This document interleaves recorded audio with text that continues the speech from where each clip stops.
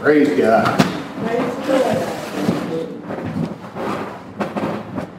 I just want to keep on singing. Go ahead. Thank you, Lord. Thank you for revealing yourself to us in ways.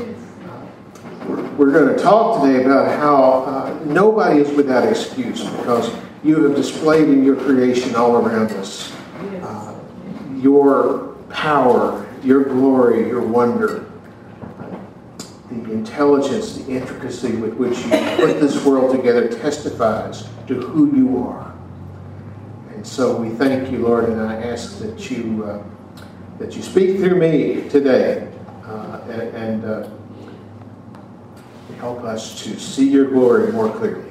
In Jesus' name. Amen. Amen.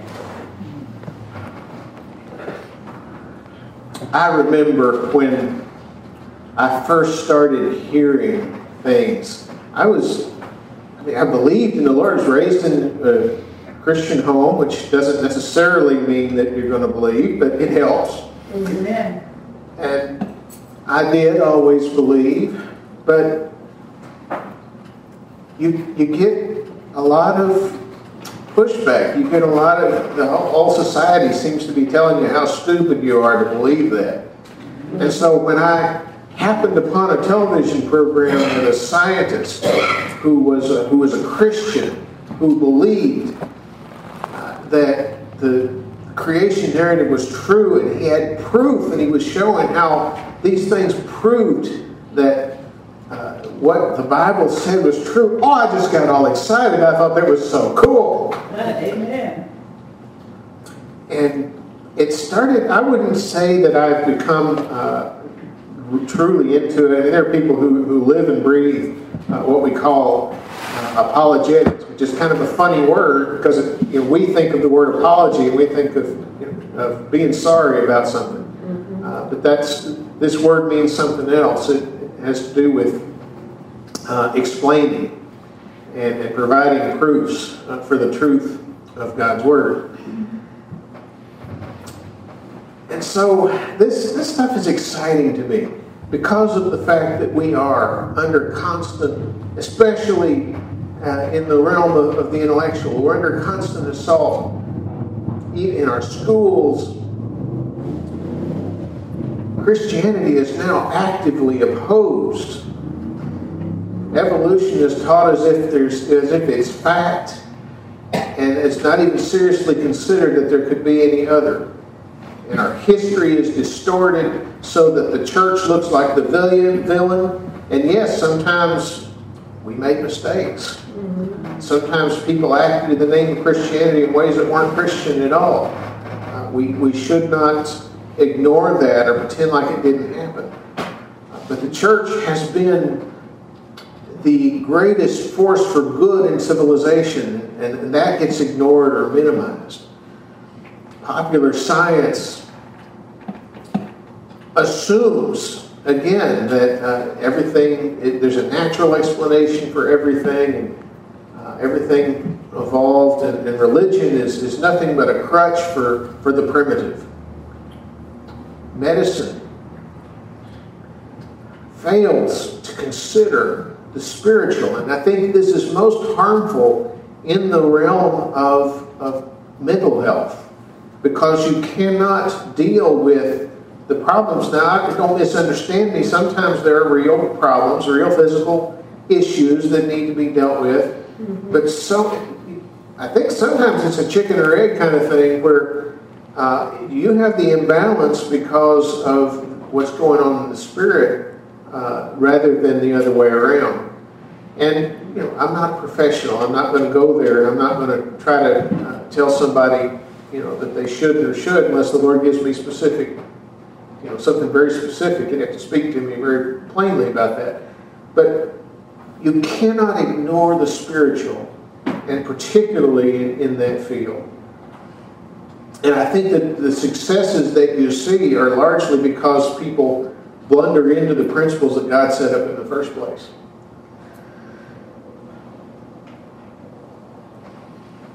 Our entertainment industry is probably the worst for making Christians look like fools. And it's so refreshing that we're seeing a change in that, where Hollywood has figured out that it actually can make money off things that don't do that. That there's a significant number of people who actually appreciate it when you don't treat them like idiots. What do you know? Amen. That's right. But much of it is from a godless foundation. Religion is mocked. I'm a big science fiction fan. I've watched every episode of Star Trek, both generations, and all of Deep Space Nine, and most of Voyager. I'm working on that. But the thing about most science fiction, there are some exceptions, but the thing about most science fiction is it starts from a godless premise. And as much as I enjoy the creativity and the wild ideas that come out of science fiction, there's a part of me that recognizes this is all foolishness, because it starts from the premise that there is no God, or that God is an alien or something weird like that. So is faith then incompatible with reason? Can we not have our brains and have faith at the same time? I will say this much. Faith wins. We have to believe in Jesus. That is required. Amen. And complete understanding of what it is that we believe is not required. When I knelt on the living room floor, I don't remember the exact date, but I remember what age I was. I don't remember what I said, but I remember where I was. The carpet was white, and the panel had dark paneling on the walls, and it was in the middle of the room floor with my dad. And I remember getting up from there and going to tell Mom that I was a Christian. Amen. I was just as much a Christian then as I am now. Amen. Amen. And sometimes we won't understand. Sometimes there are things that happen in life that we don't have any choice. We have to trust that God is who He said He is, that He told the truth when He said that all things will be worked together for our good, and we just have to put our trust in Him. Amen. That's right. But faith and reason are not incompatible. And I'm here to tell you that your reason can actually support and strengthen your faith. Ultimately, one has to choose. The evidence is here, but really, it's a condition of the heart. So why cover this at all? Why talk about this in here? I assume, might be wrong, but I think it's pretty safe to assume that everybody here at a minimum believes in God. Amen. That's probably pretty safe. Amen. But one of the statistics that Frank Turek, who is a person who goes around and speaks on college campuses, his book, which I'll mention again at the end, that he's most famous for, was actually he's not the primary author. Norman Geisler's the primary author, but it's called "I Don't Have Enough Faith to Be an Atheist."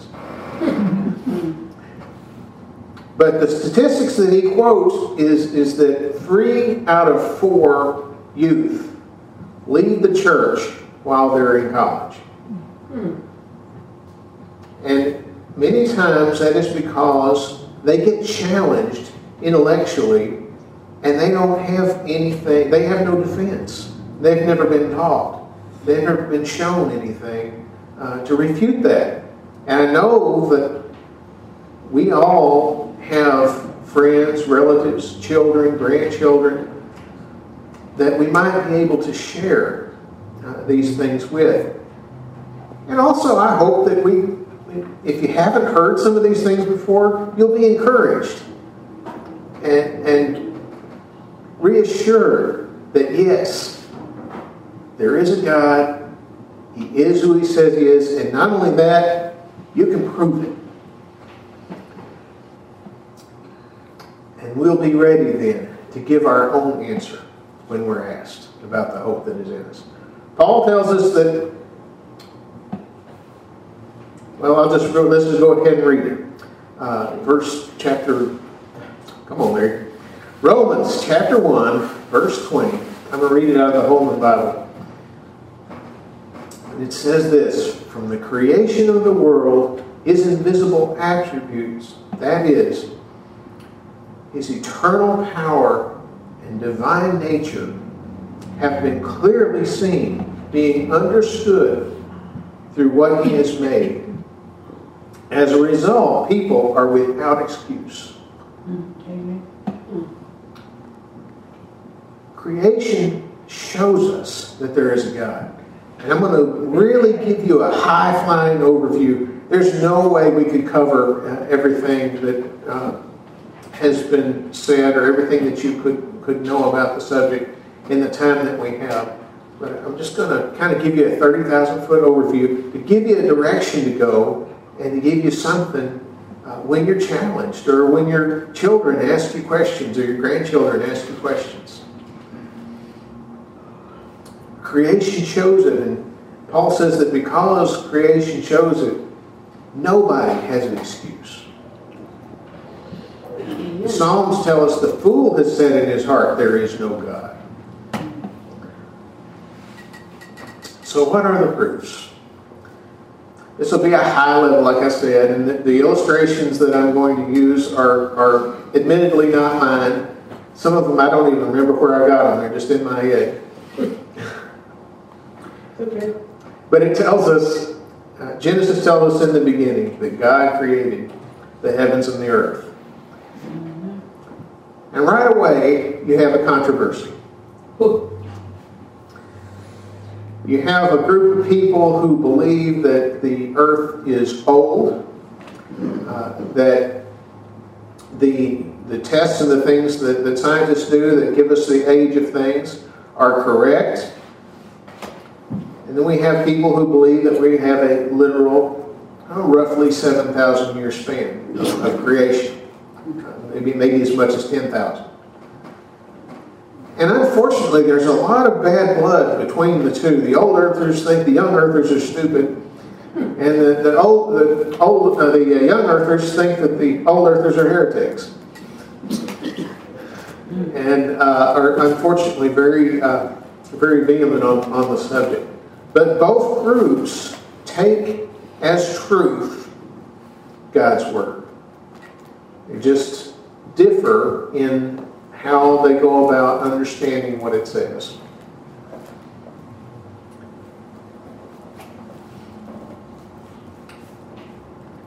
So I'm going to move beyond that and just talk a little bit about the evidences for creation. Everybody's heard about the Big Bang, right? Mm-hmm. And that theory, although there are some reasonable proofs of it, has kind of fallen out of favor in some circles. And the reason is this. They've come to the realization that if you have a beginning, you've got to have a beginner. Mm-hmm. The universe is continually expanding. That there's an implication there that it had a starting point. And every cause must have every effect must have something that caused it. You can't get nothing out of nothing. So this initial thing that started all of this, where did it come from? There must be a creator who is larger, bigger than his creation. Amen. That's true. There has to be something that exists that requires nothing to make it exist. There has to be a being or something that exists of its own accord without anything else supporting it. And people try to get around that, but any argument that you give only pushes creation back. And they've come up with all kinds of things. With the probabilities, it's so improbable that this could even be. They try to think, well, maybe there were multiple universes. And so it just kept happening till you get one that's right. As many as you need. We still got to go back to a beginning. Or some people think that this was maybe this is the umpteenth millionth try, and it's been going on. Anything to get around having a creator. But you've got that problem. You still got the problem. There has to be an uncaused cause. We talk about the origin of life. You've probably heard these things before. It is so improbable. What you need is so improbable as to be impossible. You probably heard the illustration.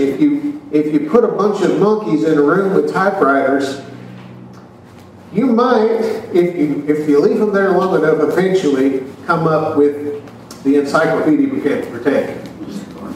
Maybe, possibly, just within, could happen, I suppose. Yeah. Or maybe if a tornado went through a print shop, there's some maybe somehow all the letters would line up into a dictionary. That's how ridiculous the idea of getting even one cell is. Some people have gone so far as to posit that, maybe aliens planted life on Earth. All right, well, fine. Where'd the aliens come from? You just pushed it back again.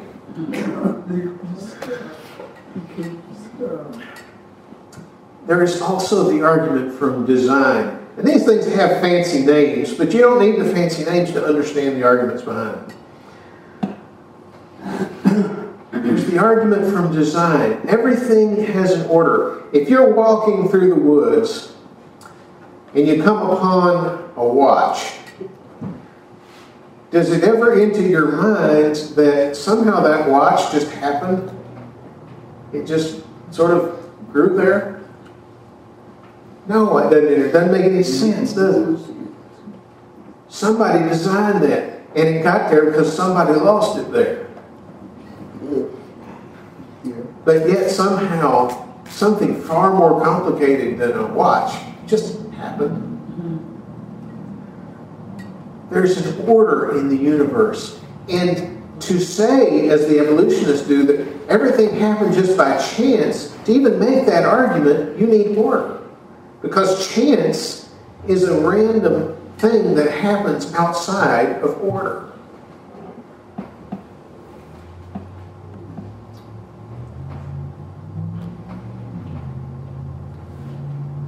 That means that the unbeliever has the burden of proof, not the believer. That's right. Amen.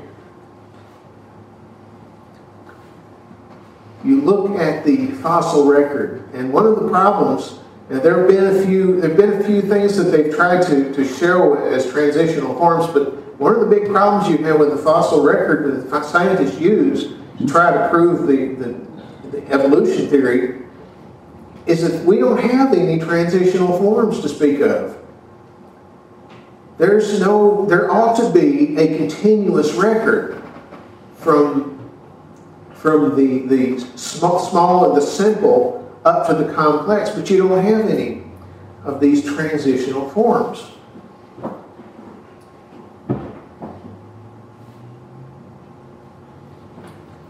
And in fact, many of the things that they've tried to pass off as transitional forms have turned out to be fraudulent.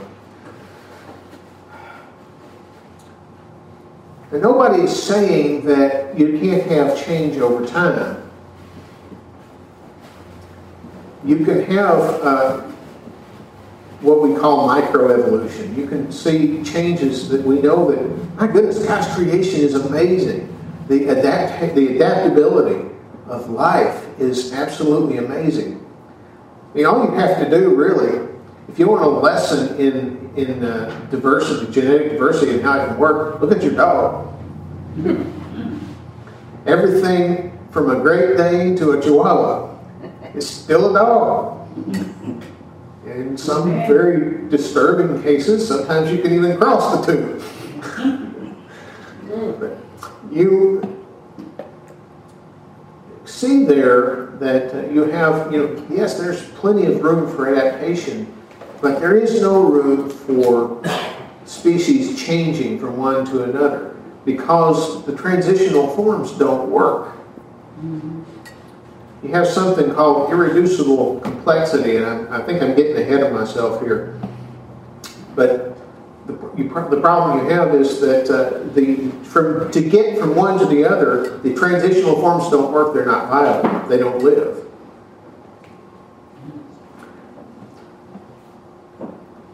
Getting back to the creation of the universe, did you know that the very way that it happened had to happen exactly that way?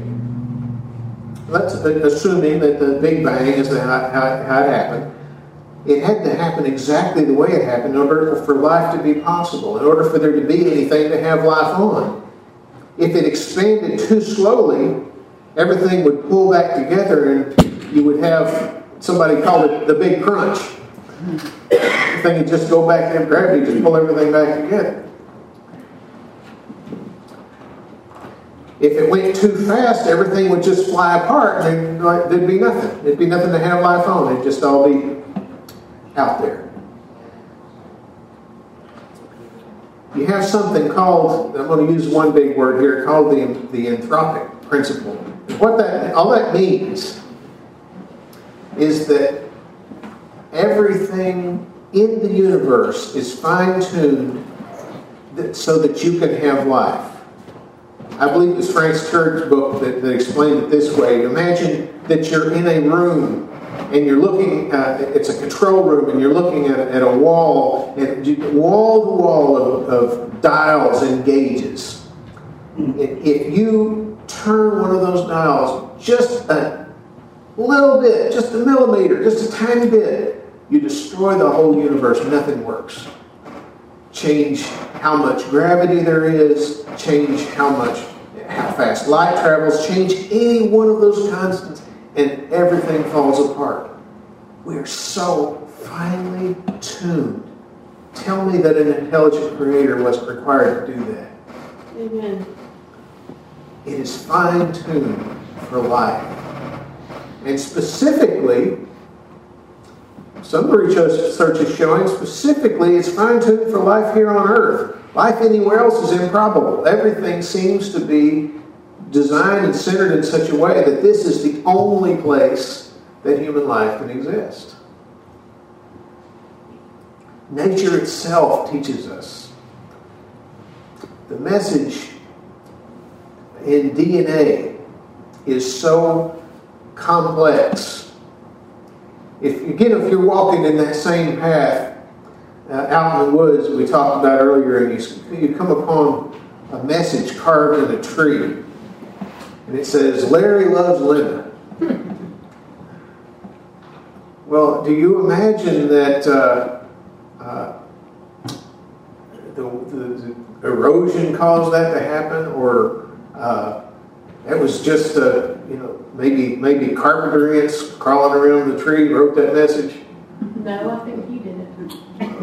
Naturally. But that's the problem that you have with the idea that this all just happened. It's too complex.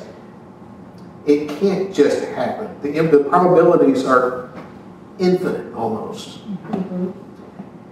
Going back to what I was talking about a minute ago with irreducible complexity, to get even the first cell is impossible. And then to get more than one cell to somehow be cooperating and operating as a single organism, you can't get there. The most common example that illustrates that concept of irreducible complexity is the human eye. There's nothing in between. Everything has to work together. Right. The way the eye is constructed, how it works with the brain, you don't have anything transitional that functions as an eye. So how would it ever develop? How would it ever evolve if you don't have anything that works, that serves any purpose until you get to the fully completed eye? Mm-hmm. That's the problem that we have. with the whole idea that things just happen, things just develop. Give enough time, anything can happen. Amen. The human experience also teaches us about God, teaches us about the existence of God. You know, one of the things that people who are arguing against God come up and say, well, you know, if there's an all-powerful God, how come there's so much evil in the world? Of course, we can try to explain that, but they keep going back to this. Well, he's an all-powerful God. He can stop. He can stop it.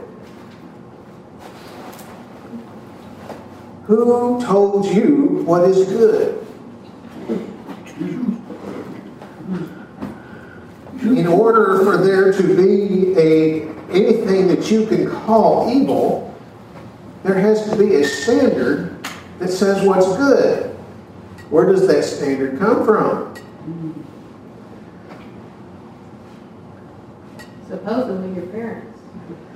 Where did they get it? It just keeps going. Yeah. Infinity. Morals have to be beyond the individual. Because if the standard is relative, anything goes. And if you talk to atheists and you get them to be honest with you, some of them realize that this is where it goes. If anything, if morals are just whatever you think is good, then there's really nothing that's bad, because it's just whatever you think. There's no problem then with what Hitler did, because he was just acting according to what his moral code told him. Yeah. If you don't have any standard, then nothing is evil. Right. So how are you going to argue then how come there's evil in the world? Your philosophy doesn't allow for the concept of evil. You have to borrow that from God.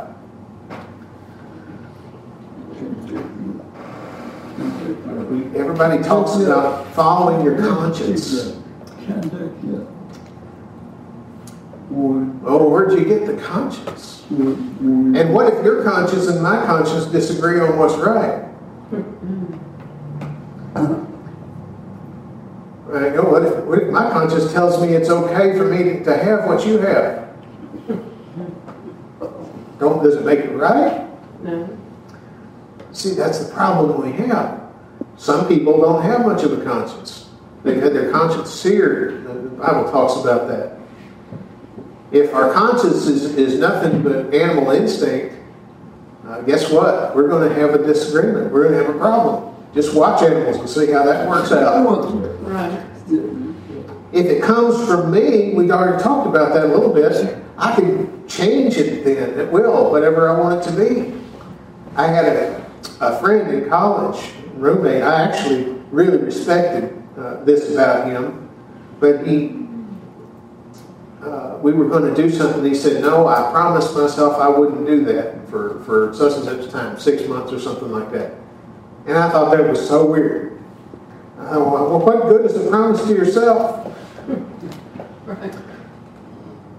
But he kept it, so I give him credit. He gave him credit for keeping it. But that's the problem. See, if it's a promise to yourself, you can let yourself out of it. Mm-hmm. If it comes from society, then what you have is majority tyranny. That's why we don't have a pure democracy in this country. That's why we have a republic. Because our founders realized that, as somebody put it, I don't remember who it was that said this, but pure democracy is nothing more than two wolves and a sheep voting on what to have for lunch. Society can't determine what's right. God must be the one who determines what's right. Right. Amen. In Titus 1:15, Paul talks about how the conscience of the unbeliever is defiled. You can't tell what's right and what's not right. Intelligence itself tells us that there is something beyond ourselves. Because we have an understanding of the universe, because we're able to understand it, suggests that there is something about it that's created that gives us the ability to understand it.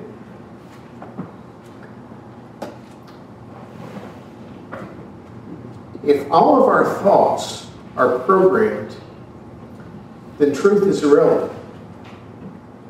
You know, if we're just meat machines, and all we do is think what we're programmed to think by chemicals, then there's no sense talking about morality or truth or anything else, and there's no sense believing anything anybody says, even the atheists, because they're just programmed to think the way they're thinking. So you see, the argument falls apart. There has to be something more than mere programming. Why is it that we all, throughout history, even when we weren't seeking the God, we're always seeking some God? That's true. We will worship something. Mm-hmm. We either create our own deities to worship, or some people worship themselves, essentially. Right. Some people worship nature in some form. And in the modern day, the new religion is the religion of science.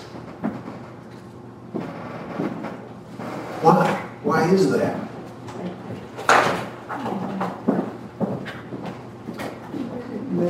It's because we have to have an explanation. People say that, well, it's just, the reason why people had religion is that it just was a way to explain the natural world. Why should the natural world require explanation?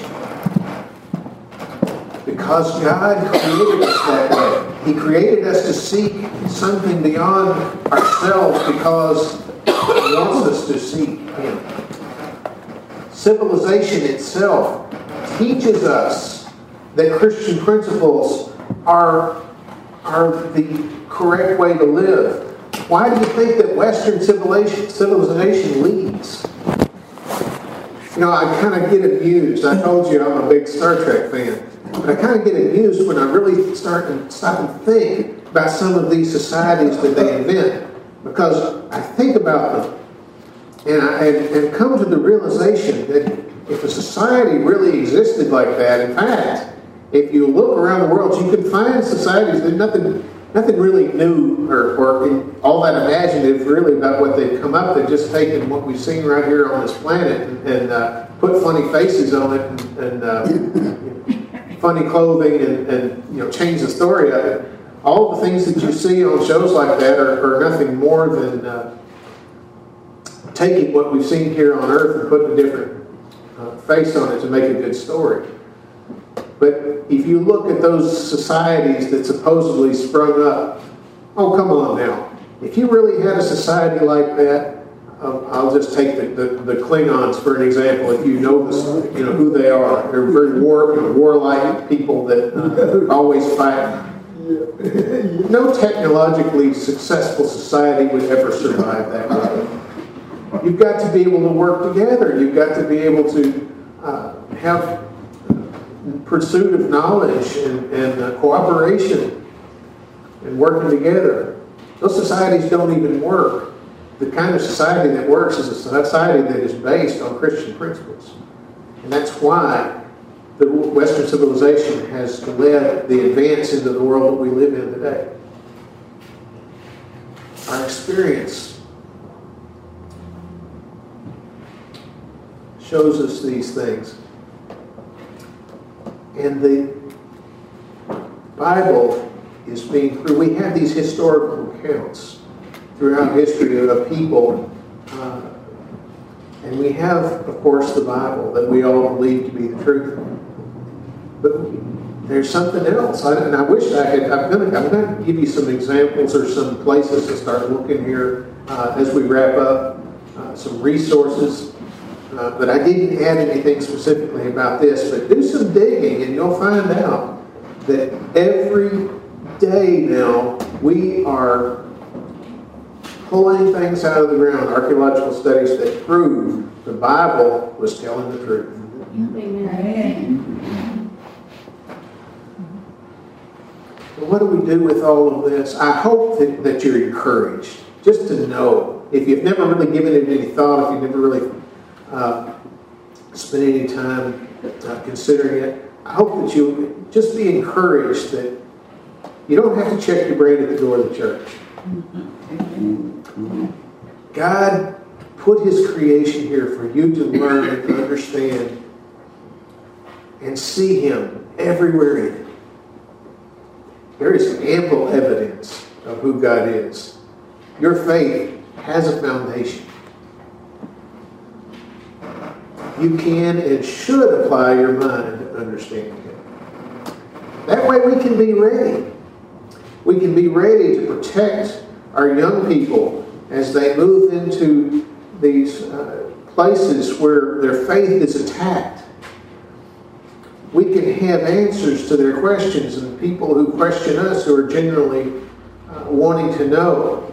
We always, though, have to start with love. Amen. The Holy Spirit is the one who draws people.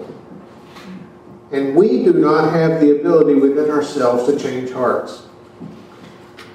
Another thing that Frank Turek says is he will ask some of these atheists that approach him, is there anything, what if I can prove to you that Christianity is true? Would you become a Christian? And some of them will say no. They'll say, well, okay, fine, let's go have a pizza. There's no point in wasting our time. Yeah. It takes the Holy Spirit to change our heart. That's But right. that doesn't mean that we shouldn't be ready to provide anything that will help in the process of saving a life. So I meant to put these on the screen and I just plain forgot. But I'm going to just list out some places that you can go to start if you're interested in following up and seeing, or maybe getting these things for people that you know that might be struggling or something you might want your kids to have. Of course, one of the oldest, most well-known books on the subject is Josh McDowell's book, which I understand has recently been updated, called Evidence That Demands a Verdict. Another couple of books that are really good are by Lee Strobel. He wrote one called The Case for Christ. He wrote another one called The Case for a Creator. Those are great resources. Another one I've read fairly recently is by a man named J. Warner Wallace. He used to be on a TV show, and I forget the name of the TV show. But he approaches the story of Christianity as a cold case detective. And he has some very interesting insights that are helpful. And then, of course, there's the book I mentioned earlier, I Don't Have Enough Faith to Be an Atheist, by Norman Geisler and Frank Turek. That's an excellent book. And Frank Turek wrote another one called Stealing from God, and that goes over the ways that atheists have to borrow from God to even make their arguments work. That's an excellent resource. I also read another one, and I'm sorry, I can't remember the guy's name that wrote it, but I think it's funny. It was called The Atheist Who Didn't Exist. And it just basically lays out some of the preposterousness of some of the arguments. A couple of online resources if you want to go and check out online. Frank's site is crossexamined.org. There's another one called reasonablefaith.org, which is written by another, or headed up by another prominent apologist. And then there is, if you're interested particularly, this is an old Earth site, and if you're interested in understanding where they're coming from on that, there's some really great stuff there. It's at reasons.org. But I hope that encourages you and gives you some. I feel like it's important for us to at least be able to help our young people when they come across these challenges. So I wanted to share that with you today. Plus, I just love this stuff. So thank you, Lord. Thank you for providing us. You did not leave us hanging. You did not leave us with no evidence or no way to understand who you are. You put it all around us. And I just pray that you will help us as we go out from here. Ultimately, we believe in you because of what you did in our hearts. And what you have shown to us personally. Most of us didn't have to be convinced by proofs, and in the end, nobody's truly going to be convinced by proofs. They've got to be convinced by your Holy Spirit. But I pray that this will strengthen us and help us as we go and be your instruments to bring others to the knowledge of you. In Jesus' name, amen. Amen.